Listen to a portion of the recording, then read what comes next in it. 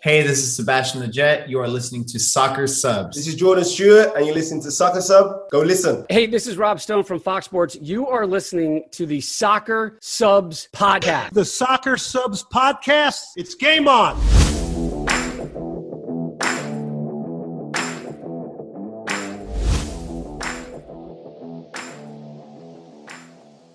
What's going on, everybody? Welcome to the Soccer Subs Podcast, episode 44. My name is Ronnie. I'm joined here with my three Soccer Subs co-hosts, Christian, Eric, Hugh. And man, we're starting off 2022 with a new Soccer Subs co-host. His name is Vas. You've probably seen him also on our previous episodes. Welcome, Vas. Happy New Year. How you guys doing? Well, first of all, I think a round of applause for Vaz because he more than deserves it. We're so happy you get to join us and we get to just talk soccer about so many things that have been happening. The new year started with just fire, transfers, club situations, player situations. So looking forward to talking it with you guys.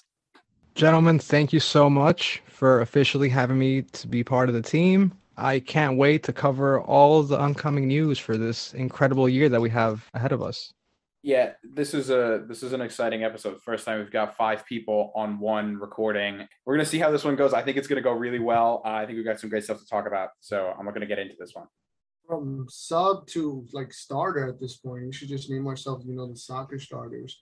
But no. Listen, we're already off to a whole new year. There's so much going on. And I'm looking at it now. It's been 9 days in January. It's already been a crazy week. Is it 2012? I mean, Dani Alves just started for Barcelona and, Zlatan scored amazing goals today. What year are we in? It's incredible. And I can't wait for the rest of the year to go on.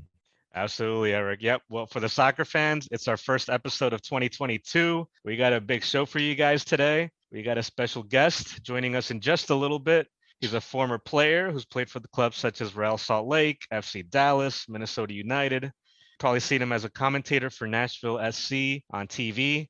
We got the one and only Jamie Watson joining us in just a little bit. Really excited to talk to him. Jamie, great guy over there in Nashville. Really excited to just talk his career, MLS, and some Nashville. But before we get to that, we got some soccer news to get into. Ricardo Pepi is official to Augsburg. We last reported that he was going to Wolfsburg. Well, that changed real quick. Lorenzo Insigne to Toronto FC is signed and official. He's joining the club this upcoming summer, July 1st. It can't come soon enough. Can't wait to see him in action. Real Salt Lake have new ownership, David Blitzer and Ryan Smith. And we got some transfers. We got our boy James Sands to Rangers from Scotland. We got Daryl Dike going over to West Brom and Felipe Coutinho going to Aston Villa. So some big moves coming up in 2022. It's already been 9 days and already some big transfers there. And yeah, fellas, we got to get into the soccer news real quick. One of the biggest news is Lorenzo Insigne coming over to Toronto. I got to ask you guys, love it or hate it? What do you guys think on this move? Is it good for the MLS? Eric, man, let me just start it with you real quick, man. What do you think on Lorenzo Insigne coming over to Toronto? It's all about the money, It's just all about the money because, no, I'm just kidding. No, I think that's a great move for MLS. You're picking up a European champion recently from this past summer. Obviously a great addition. I think he's actually going to have a better career than Giovinco had. You're picking him as, as the prime of his career. He's going to score goals. Will he win an MLS Cup? I mean, come on. Toronto's still Toronto, and their defense is awful. But no, it's a great move, and I can't wait for the upcoming season. I can't wait. Well, you know what? Hopefully we get him in an episode in the future. You never know. We never know. Soccer Subs is the moon. All right, yeah. Boy, Voss, love it or hate it, man. Lorenzo Insigne coming over to MLS. Bit of a mixed bag of emotions because on one side we have bringing in one of the faces of the Italian national team, a recent Euro Cup winner, possibly the biggest player out of Napoli since Maradona, because he's been there his entire career. So he's just loved by everyone in that city. So it's a great signing if you want to win now. And Toronto FC has a lot more issues than just their forward lineup. Defensively speaking, they needed to improve. Goalkeeping wise, they needed to solidify a number one goalkeeper because they were just mixing and matching throughout last season. But I'm hoping it's a good move for everyone involved, both Toronto and the MLS. But I think historically we've seen a lot of players come into the league on huge contracts and usually under-deliver. And a lot of people have been comparing his move to Giovinco's move from Juventus in 2015. But the biggest difference, in my opinion, is the fact that Giovinco came to the league as a failed prodigy. He had something to prove. He was a little younger, and 7 mil is nothing to squander at. It's a great amount of money, but he had something to prove. I think Insigne coming with the CV that he has, being a Euro Cup winner, I don't just see it panning out. I think he's just here for the money, guys. I hope I'm wrong, but I think he's here for the money. I mean, I'm sort of of the same mind that I don't want people to see this as Giovinco part 2. I think like it's very easy to see it that way, right? Italian player coming to Toronto FC, but everything that Voss said sort of rings true about this. I think my one problem with it is he doesn't have pressure, like Voss said. Like there's no real incentive. He's coming off the biggest win of his career. He's coming off a decent stretch with Napoli. And what is it in here? Like, what is it in the MLS that he has that he didn't have back there? I mean, he had at least another 2 years in Italy if he wanted to. But like, what is he coming here for? I think he's coming here, honestly, to play in the States, to like get the experience of playing around like a massive country and to make some money. And I think, sure, is he going to try? Yeah. Is he going to put his back into it like he's playing at Napoli or like he's playing in the Euros? I don't want to make a big sweeping judgment. I don't think he will. Now, is he going to be a step above a lot of what the MLS is like playing at right now? Maybe. But the problem is he needs to be part of a team that's also a step above. And I don't know if he's going to slot right into Toronto like that. I don't know if Toronto's going to be able to build a team that just snaps the way that Napoli used to. I think he might not be really effective for them. That said, I'm excited to watch him play. I mean, he's a very talented player, and I can't be sad about him coming to the MLS. But I think we got to watch out for what's actually going to happen once he starts playing.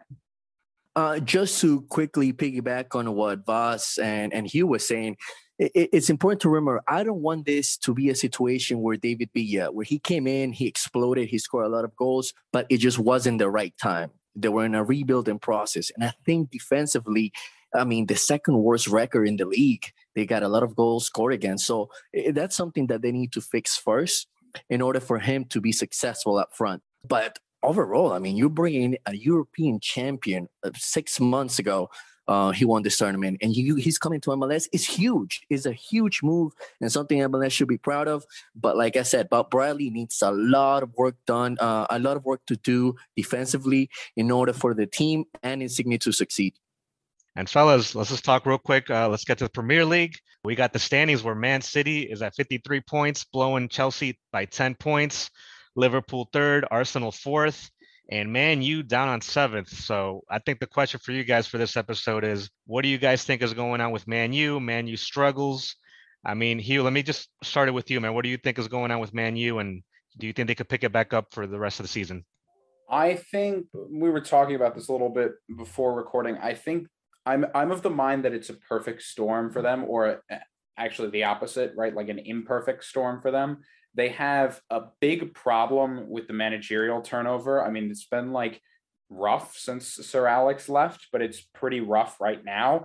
And then also they have a team turnover problem where they don't have the strongest squad they've had in a while. And I think the move for Ronaldo at the beginning of the season was the right idea, right? Like try and bring it back to what it was. The problem is when we see that happen a lot recently is it doesn't work out the way that people think it is. And I hate to harp on this example again, but Xavi coming back to Barcelona didn't fix everything immediately. The same way Ronaldo coming to United as a player isn't going to fix the same thing immediately. So like, obviously it's a good idea to get the fans thinking, all right, we're going back to how like we wanted it to happen. And Man United's ownership needed to do that. They've been horribly unpopular recently. So they needed to show signs of wanting to do business and play a style that they used to play. The problem is they're not equipped to that. And like, frankly, unless they can bring back all the players from 2008, they can't play that style again. They're a different team. They've got better players, well, better players if you want to look at it, but they've got different players, and they've got to play a style that suits the players and the talents they have. And the problem is they're sort of stuck in limbo right now between playing a failed style that didn't work under Ole and trying to revert to what they had before. And to be honest, unless they switch it around before the end of the year, I don't think they're going to make any difference in the league from where they are. I think they're probably going to finish out of Europe and they're going to middle around 7th, 9th, maybe even up to 5th if they're lucky. I mean, 5th would be Europe, but I don't see them turning it around big time or even making a rush near the end. I think they'll be lucky if they can play European football next year. I think, in all honesty, it's a tough patch for them. I mean, listen, Manchester United's struggles are, I think it's more so a mentality thing. It's always been a mentality thing, and it's still a mentality thing. Obviously when Ferguson was there, he implied this mentality of, kind of like win or lose. It's just, you have to win. This mentality of winning. Just Manchester United were a winning club when Ferguson was around, and after he left, they just haven't won anything. And I guess people don't know the idea of tough love. I mean, we live in an era with snowflakes and stuff, to put it like that.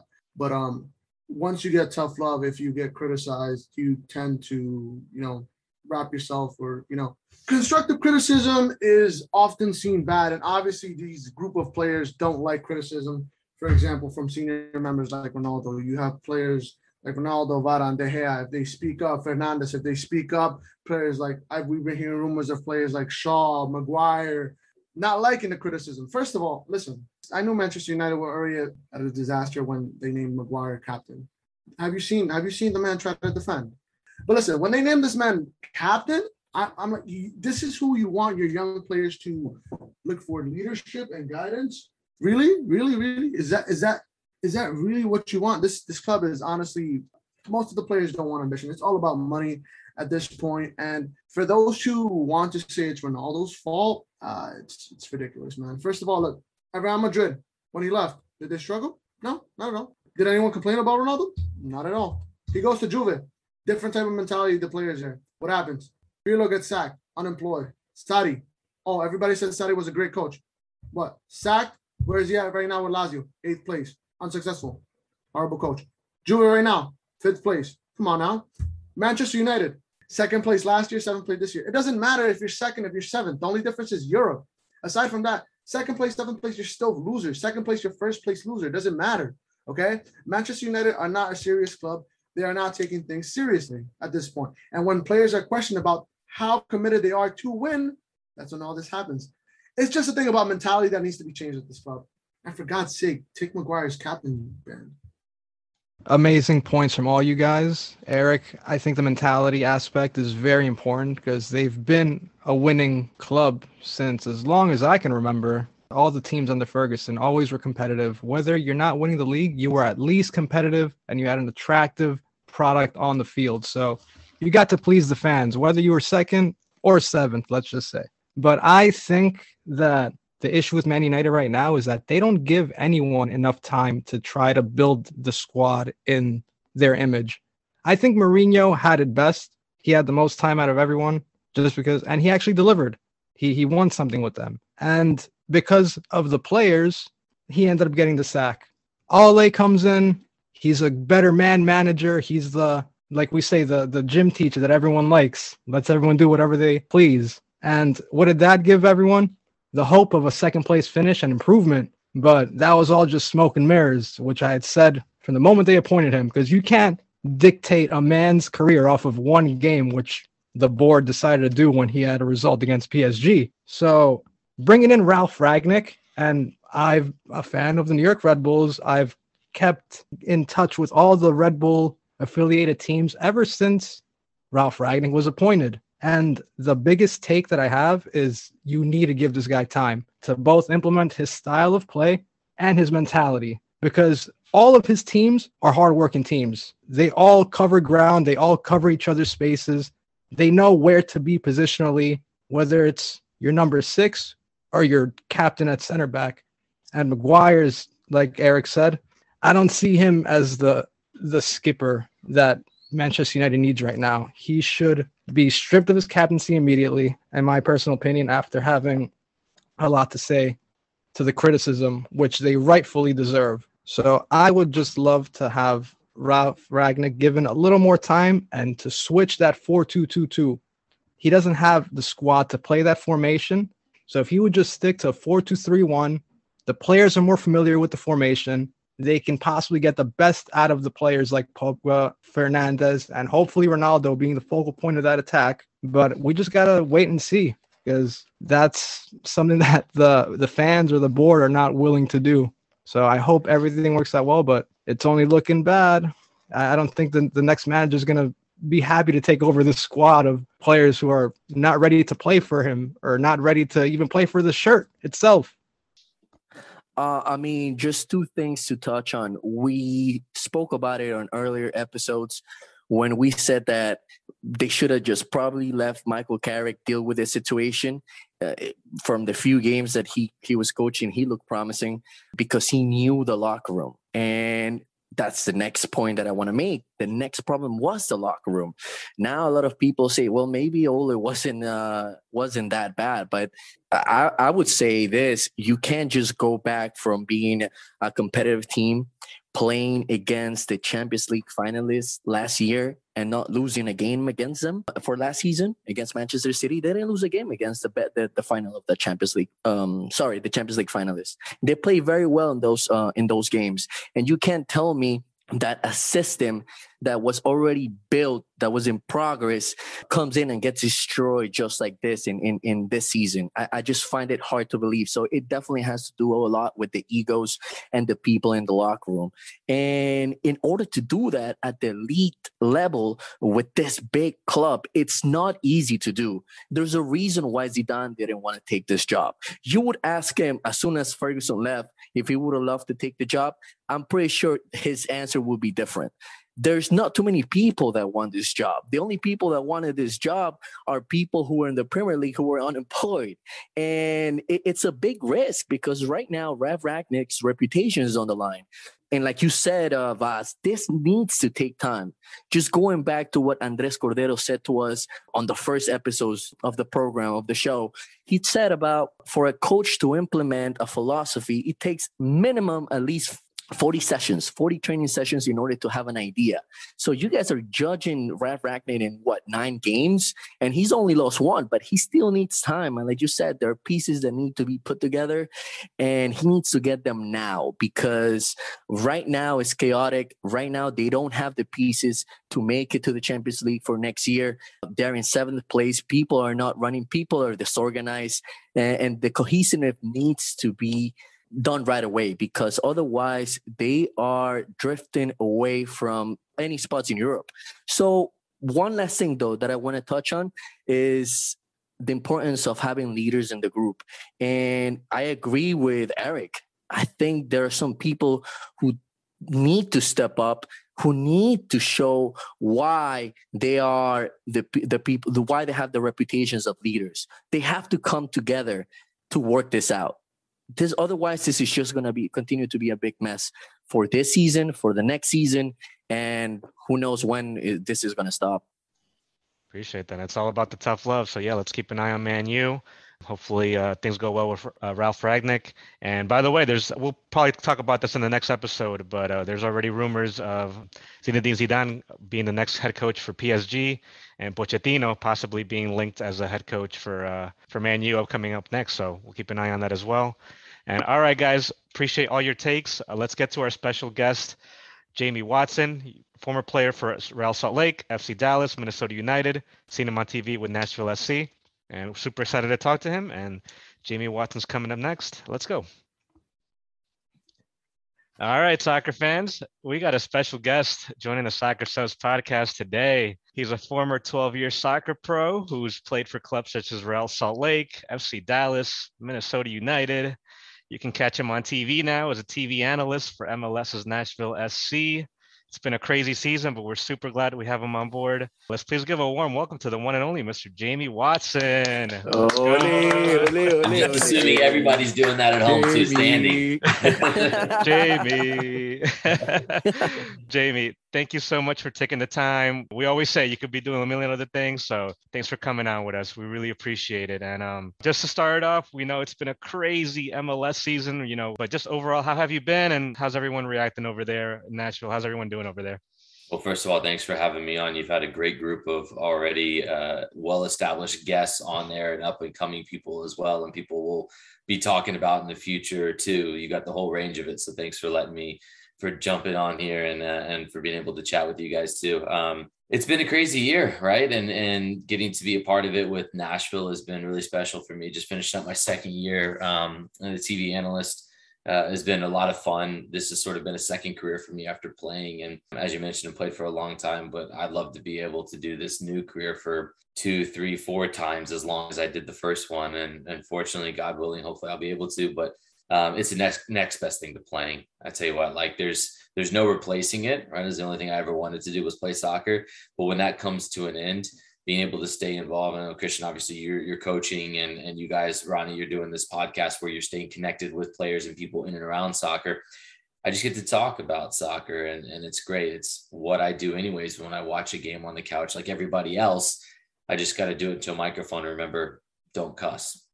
Absolutely. There's some people that just can't get away from the game. I hope, we're doing this at 60, 70 years old. Absolutely, Jamie. And hey, just before we talk some MLS, we just wanted to talk some early beginnings, just looking you up, looking up your career. One thing that stood out to me, we saw that you went to the University of North Carolina. You went to school there till you were a sophomore, and then you left to sign a Generation Adidas contract. Looking back at that now that, we're older, was that a risky move? Kind of like, what was that mentality like? I don't know if like a lot of people would pull it off now. Maybe some people will finish college, but looking back at it now, just what were your emotions during that time?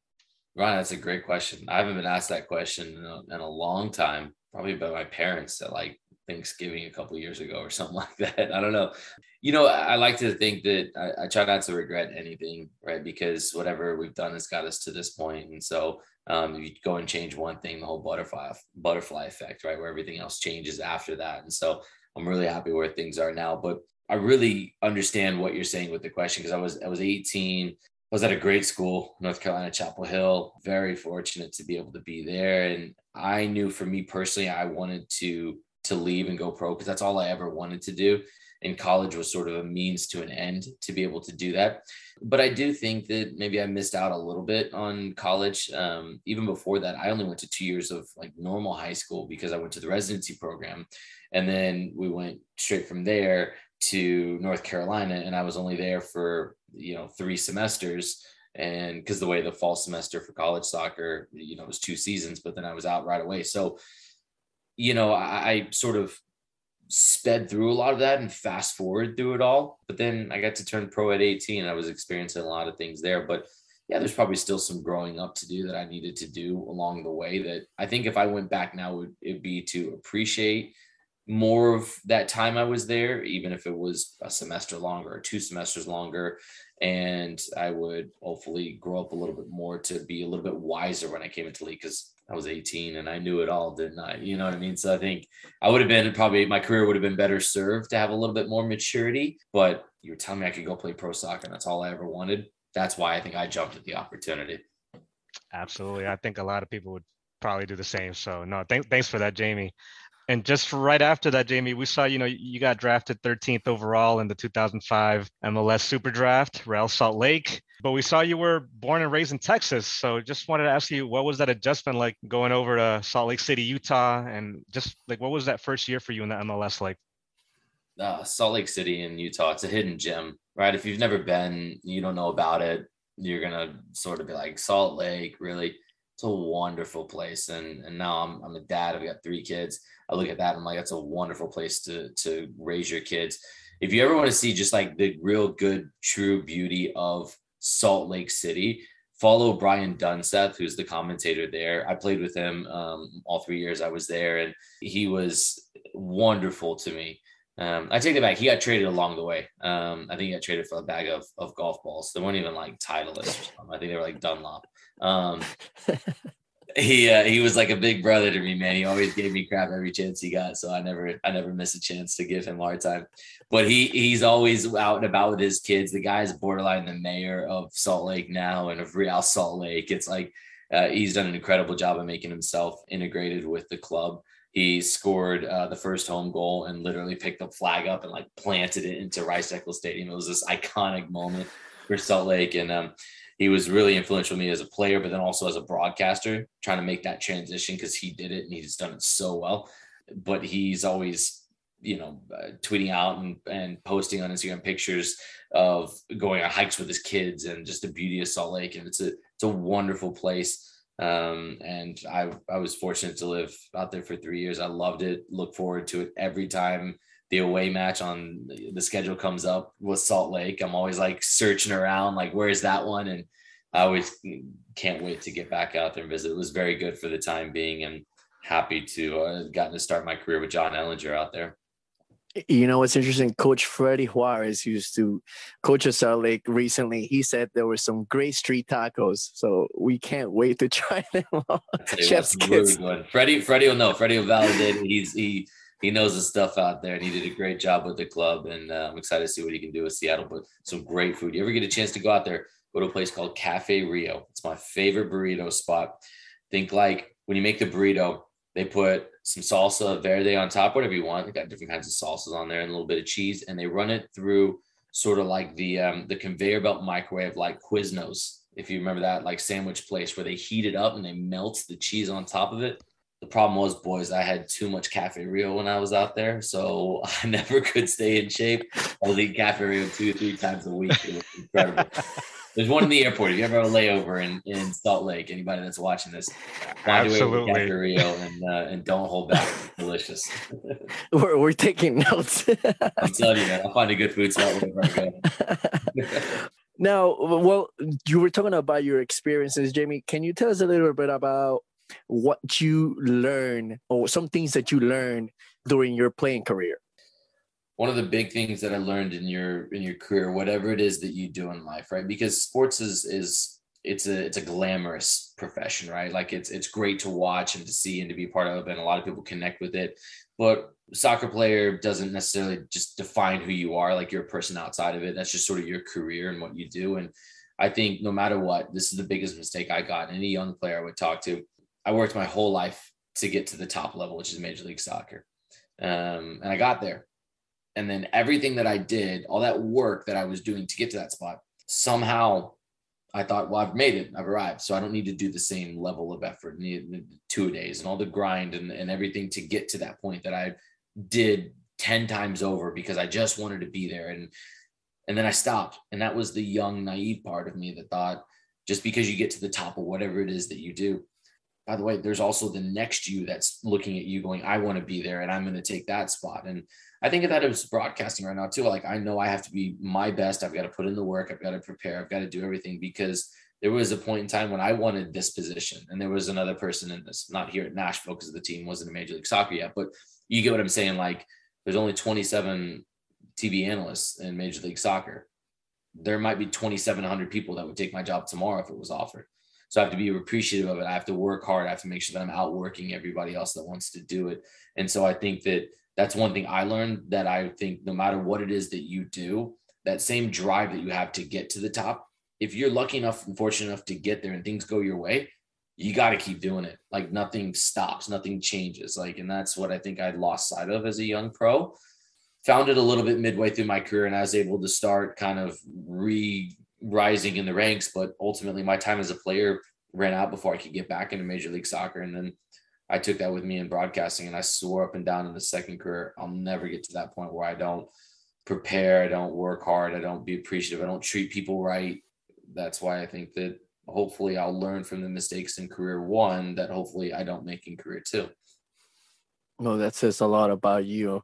You know, you seem like such a humble person, and it's inspirational because consistency and being able to maintain that is key. So Thanks. I appreciate like you that. guys, right? Like you guys are doing this podcast, right? And what happens if we start adding zeros behind the followers and the viewership number starts going 10x, 100x, 1,000 times what's currently viewing it, right? If you get to that point, you get the most successful soccer podcast. Are you still going to stop reaching out to people? Are you still going to stop doing the prep work to get it? Like, hopefully not, because that's what we all strive to do, right? We're all getting to that point where that'd be the best. If I could tell you right now, you know, with some hard work in a couple of years' time, you could be the best soccer podcast out there. You boys would be like, let's go, let's roll up the sleeves, let's do it. And then when you get there, then you got to stay there, right? And that's sort of what, you know, I lost sight of, and I try to make sure that anybody, whatever it relates to, whatever it is that you do, if you're going to do it, be the best at it and keep working and treat people right along the way, because same way the elevator goes up, the elevator goes right back down. So if you're giving middle fingers on the way up to people when you're going up to the top level of success, when that elevator starts to come back down, you got to go past those same people. So just absolutely forget that, you know. Well, Jamie, let me tell you, the first thing we're going to do, if we do end up in those numbers and get in the studio, you'll be the first one to fly to New York and be in our recording talking soccer. I'll tell you what, and then we can get the graphic artist that made that dope graphic behind you for just one episode to put me in there next to you guys. I don't know what I'd go with. I maybe have a microphone or something. You guys got some serious style going on in that, dude. That's a great looking logo. So I just want to be next to you for one episode. All right. We'll talk to Rich. There we go. Thank you for that, Jamie. Okay, now shifting focus. Nashville SC reached this level of the playoffs and they go against Philadelphia Union. What was your analysis of the game? They were about 30. Now I say Nashville were about 30 seconds away from playing the perfect first half against Philadelphia on the road. Philadelphia is a very good team. You're talking about two teams in Philadelphia and Nashville that were tied on points, 54 points. Philadelphia gets the tiebreaker because they had, I believe it was 14 wins on the season, two better than Nashville. And then each time they played at home, the home team won 1-0. So there was very little. I even asked Jim Curtin, former friend of the show, right? Former guest, Jim Curtin, friend of the show. I asked him before the game when I interviewed him before the last game at the end of October, I said, how does this game get decided? Who decides this game? And he goes, I think there's not much between us. I think it's going to come down to one play. And I was like, you know what, leading into that game, I thought if there was only one play that decided the matchup in a regular season game, which was a handball in the box, penalty kick, that was it. Really nothing separated them. I thought it's going to be like that, magnified. And again, Hani Mukhtar goes and scores in the 39th minute, 1-0 up. They're almost at halftime. 1 minute of extra time, 46-minute strikes, but the ball goes out for a corner. You just know if it gets cleared, he's going to blow the whistle. It's going to go to half 1-0, and you're in perfect shape. But the ball bounces around. Gazdag scores, makes it 1-1. Completely different game. Both teams were very, very tight all the way through. Second half, extra time, nothing really separating both with some half chances. But it goes to penalties. And I tell you what, Andre Blake makes two good saves. And I even think on the third one, I think Alex Mule was going that way, but Blake jumps a little bit. So I think I've been in this spot before. So I'm going to put my assumption and opinion on this. I think Alex Mule maybe caught a little glimpse that Blake went the way he was going. And when you do that, you're like, oh boy, I've got to put a little bit more on this now because he's already going. He's already got a head start, a little jump. And subconsciously you do that. The sky's at high. Joe Willis made a good save to make it 1-0 through 2 rounds, kept it close. But ultimately, Andre Blake was the difference in the day. And he makes the save there. And it was a fantastic performance from both teams. It was a very good game to watch from a neutral standpoint. And one team advanced, one team didn't. On another day, it could have gone 4-0, one or not 4-0, that wouldn't work, but you know what I mean? It could have been all 4 of them make it, right? And it could have been complete flip-flop. We could do that shootout between those two teams 10 times. It could be 10 different results along the way. You know what I mean? There's that little that separates them. Just happened to be Philadelphia on the day. Now, like you said, it was a tight game. And just truly surprised about how organized they were defensively. Nashville, of course. And you saw glances of good attacking ideas. We wanted to ask you, would this game reflect of what Nashville has been this season? Yes and no.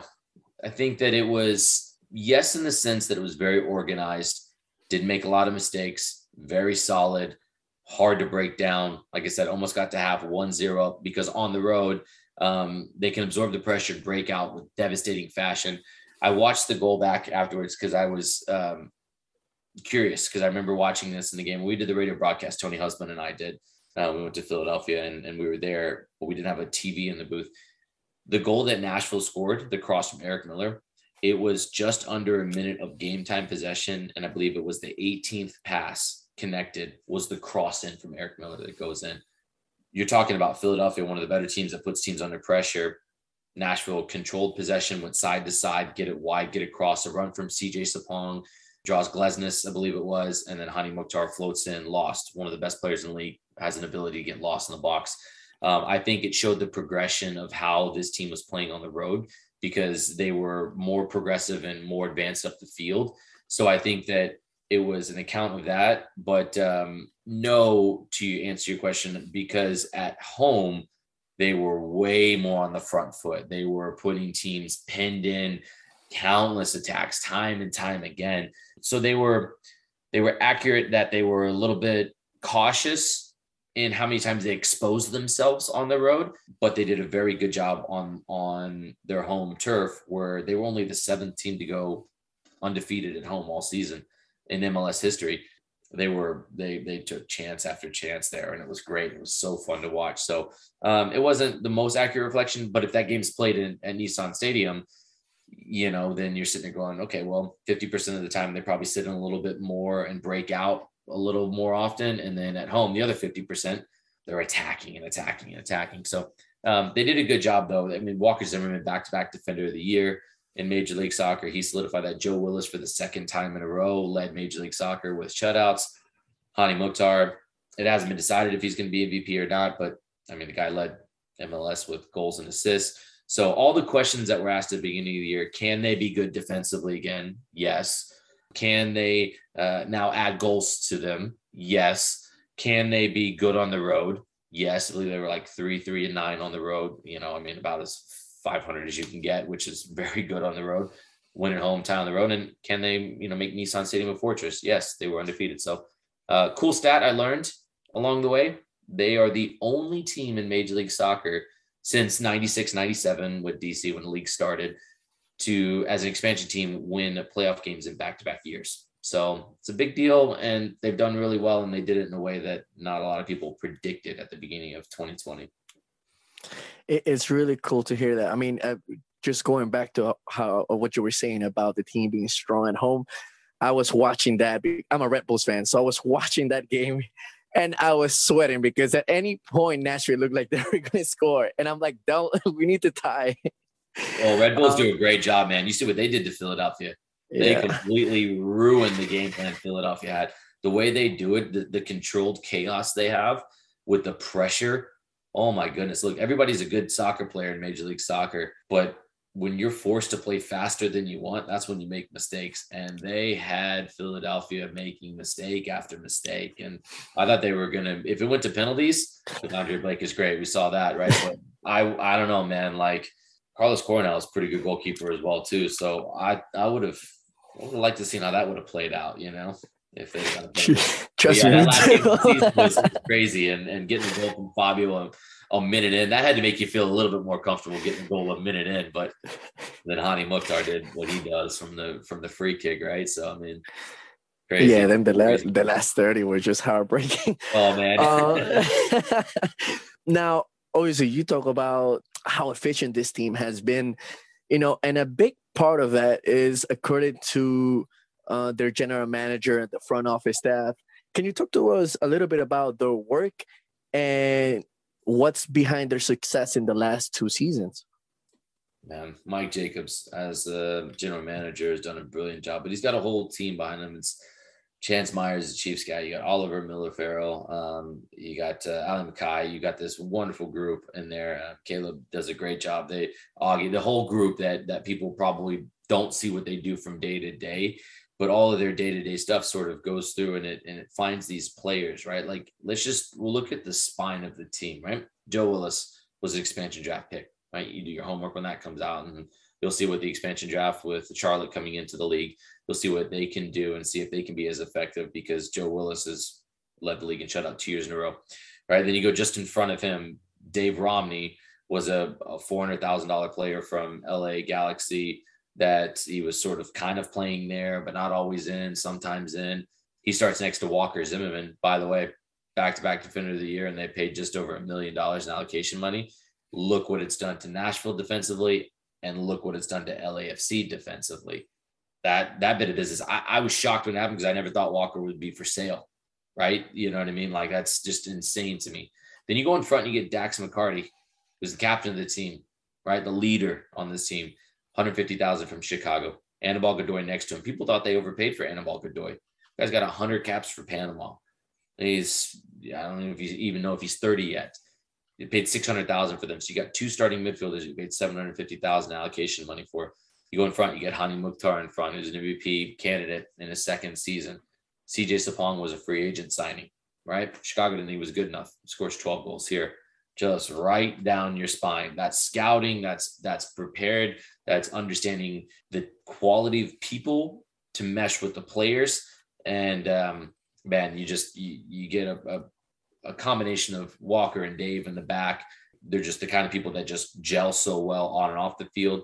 Dax and Anibal have a great understanding together. Hani and CJ worked really well. Randall Leal is one of the best young players in CONCACAF right now. And look, I mean, that's just, I know we're going right up the spine. I could go through and kind of say what I enjoy about each player in that, but the fact that all of those are a good bit of business. Alistair Johnson was a draft pick. Jack Mayer was a draft pick.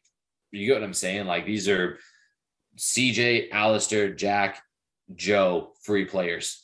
Dax McCarty, and Anibal, 750, right? And then Walker and Dave, 1.5, let's call it on top of that, right? So you're talking 2.25 million right there in allocation money to get basically your, 7 of your starting players right there. Okay. Decent, I would say. Jeez, absolute brilliance.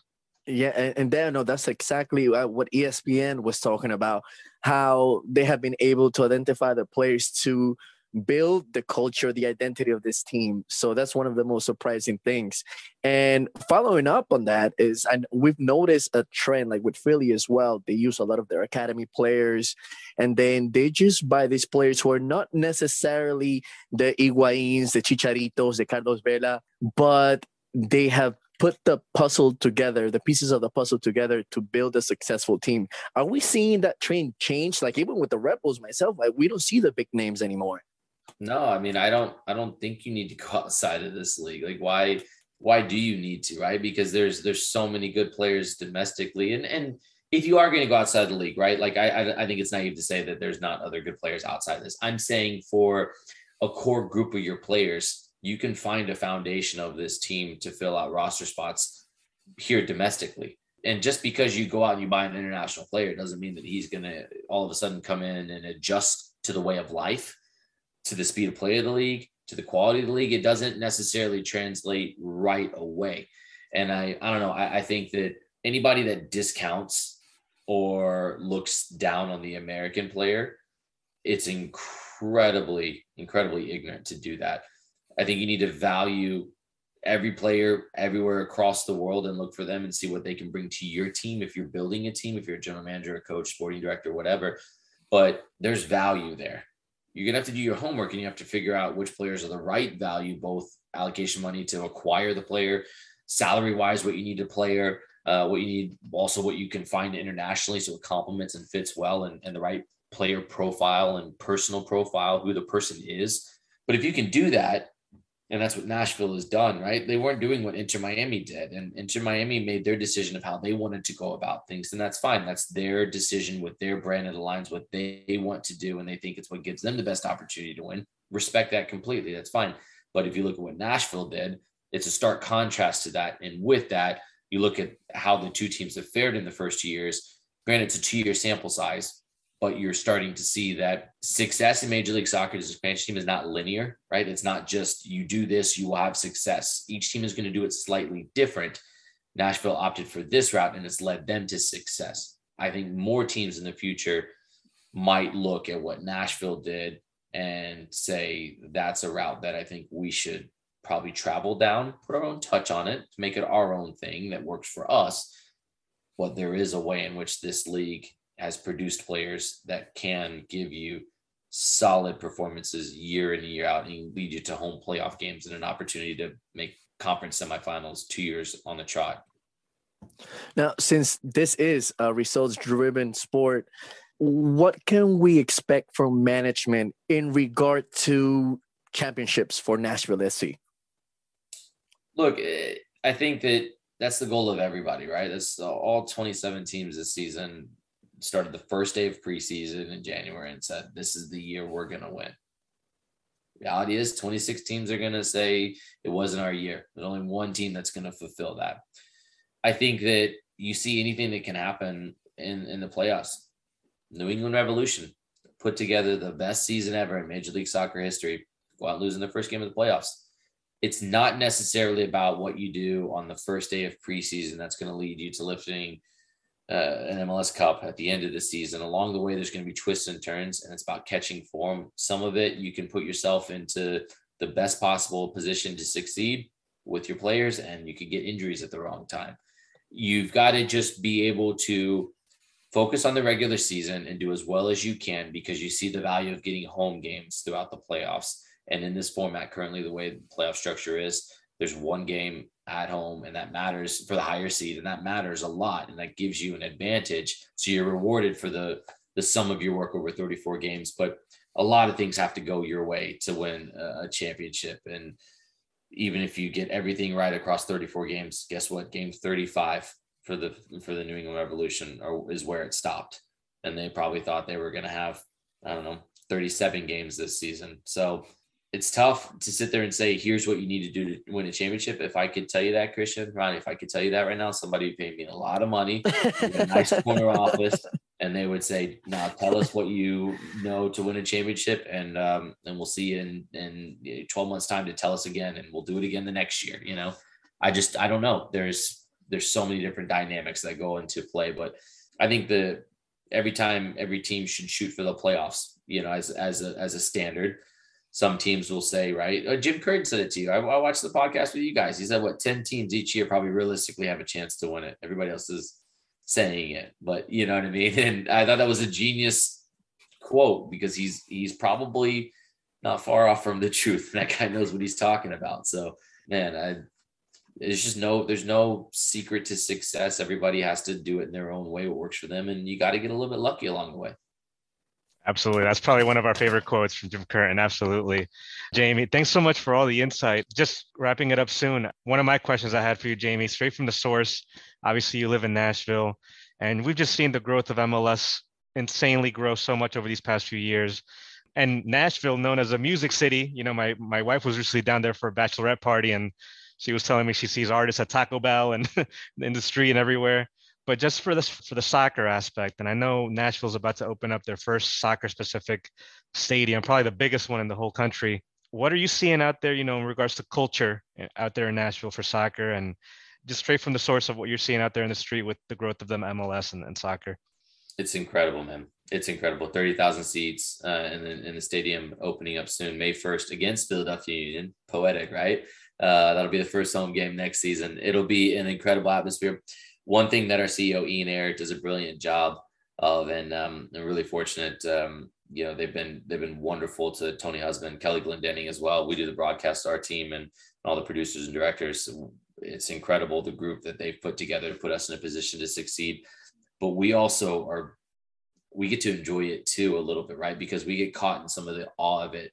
Our CEO and everybody in the front office put in countless hours trying to create what feels almost like a music festival on a home game, right? Where that's music acts outside of the stadium, tailgates, partying, everything on the concourse. You're getting the Gibson guitar riff right before a kickoff.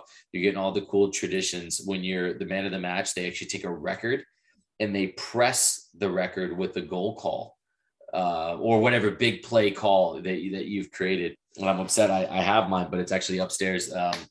Here at the house, I got a record of our first one. It was a great gift from Christina in our comms department. And they bill it like this music festival where the headlining act is the match. And I think that's so cool because it's authentic to what Nashville is about.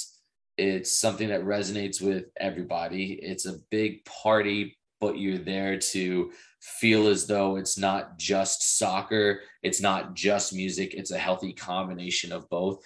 It's one of the most attractive tickets in town. And you're talking about a place where it's star-studded, right? You could stumble into a dive bar and hear a platinum recording artist, right? But there's also bachelorette parties going on. It's a great place to come visit. It's a wonderful, wonderful town. The stadium's in the fairgrounds just off of downtown.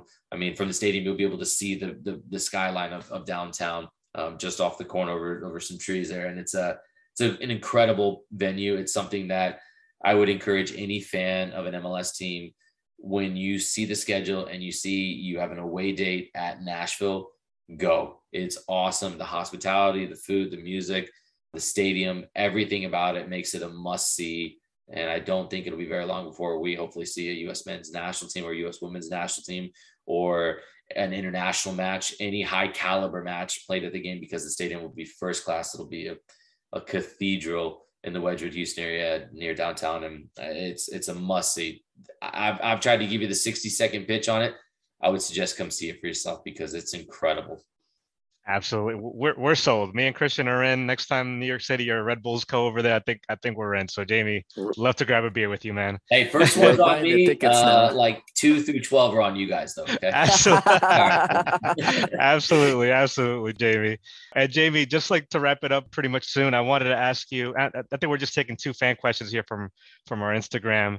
Just got to ask you, in regards to your TV analyst role now, how did that role come about? Because I feel like, we've interviewed with other TV analysts and reporters, and it's crazy how it all comes full circle. You being a former player, now we see that common transition to an analyst. And also the second one was just, what are some people that made the biggest impact on you in your playing career? You can answer them in any order you want. Great question. I mean, I think obviously without my parents, I wouldn't have been able to get to this point. They facilitated my love for the game and the ability to just even get to and from practice and paying for cleats and all that. As a parent now, I understand when the kids are like, "Oh, I grew out of my shoes. I need new ones." You're like, "Again?" Like, it costs a lot of money. You know that, right? But they were fantastic. They were huge. Obviously, my family, my wife, they were just incredible motivators for me. And as far as soccer, I mean, Brian Dunseth was great for me as a rookie. Sat next to Eddie Pope when I was in my locker. He was number 23. I was 22. So we sat next to each other. It was amazing. John Ellinger was an incredible coach. John Hackworth was an incredible coach for me as well. Adrian Heath, this little guy, this is one of my favorite gifts. This is Adrian Heath, Gaffer Gnome. I get the lighting on that right. He was incredible for me. I feel like if I'd had him as a coach earlier in my career too, I would have even had a higher ceiling. He was instrumental for me. Those are some people and countless. I mean, every teammate, right? They made it fun coming into practice, and there's so much. We'd be here all night just naming each stop along the way who was influential, but hopefully the people that were influential know that, and I've told them that over the years. And then making the transition, I think as a player, I love the media side of it. And I would get, let's say when I was a player, I would do this interview with you. And then when we were done, I'd be like, "Hey, Ronnie, why did you ask this question this way?" Or Christian, you talked about this, like, why did you do that? And I would just try to be a sponge and just soak it up because I enjoyed it. Sort of like as players, if they like coaching at the end of practice, they may be like, "Coach, why did we do this today?" Or what was the thought process behind this? And just asking questions and learning from people. And not everything is good, right? You take everything in, you filter out what doesn't apply, you take on board what does. And Eric Durkee was really good for me. In Minnesota, he was the PR guy in Minnesota, still is, does a wonderful job. When I tore my knee in 2015, I was done for the season, but he was like, "We'll get you out to all of the appearances we can." And Andrea Yock, she worked with the team as well. She was great, sort of getting me out as well into the community and integrated. And I met a lot of people through that. And again, I would just ask questions. I would learn. Ask whenever you want to get good at something, ask whoever you think is very good at it, ask them questions, right? If there's somebody that, and social media is great, right? Reach out to anybody, the highest paid celebrity to just like normal people like us. We all have social media. We all check it. You may see a message. You may send something. You may just, take your chance at asking a question. And they may go, "You know what? Here we go. I'm going to answer this." And you never know what somebody's going to say. People are a lot more relatable, and people like to impart advice and wisdom on others, and some more than others. But you never know. And just ask people that you admire and learn from people you admire. And not everything's going to work for you the same will for them. But that's kind of what I did as a player. I saw what the media was doing, and I watched commentators that I thought were good. I was like, I really like that they did this. And then some commentators would say some bad stuff, and I'd be like, I would never say that if I was them. And you just try to figure out who you are by what you've learned from others. And I don't know, that's kind of what I did. It worked for me. It's working for me, and I'm still learning, right? Like, I'm appreciative of you guys and letting me be on here. I've learned some stuff from you guys throughout the course of this. I'll always learn from it. And, not too much stuff that I'll filter out. So that means it was really good. You guys are great. So, yeah, I mean, that's how I made my transition. It won't be the same for the next person. It could be similar. And if there's a player that asked me what to do, I would say, whatever you want to do, ask people questions that are already doing it and learn from them and just try to emulate it. Other people can be your best learning tool. No, absolutely, Jamie. No, we just want to say thank you so much for your time. Us as MLS fans, as soccer fans, we're really happy that we have a short little gap between the next MLS season. I know we're starting a little early next season in February, so we're definitely looking forward to what Nashville can bring to the table for next season because you guys were a force to be reckoned with at home. Like, we did not want to play you guys at home. I know Christian that day, Red Bulls, he was messaging me like, oh man, he was sweating. He was sweating for sure. So.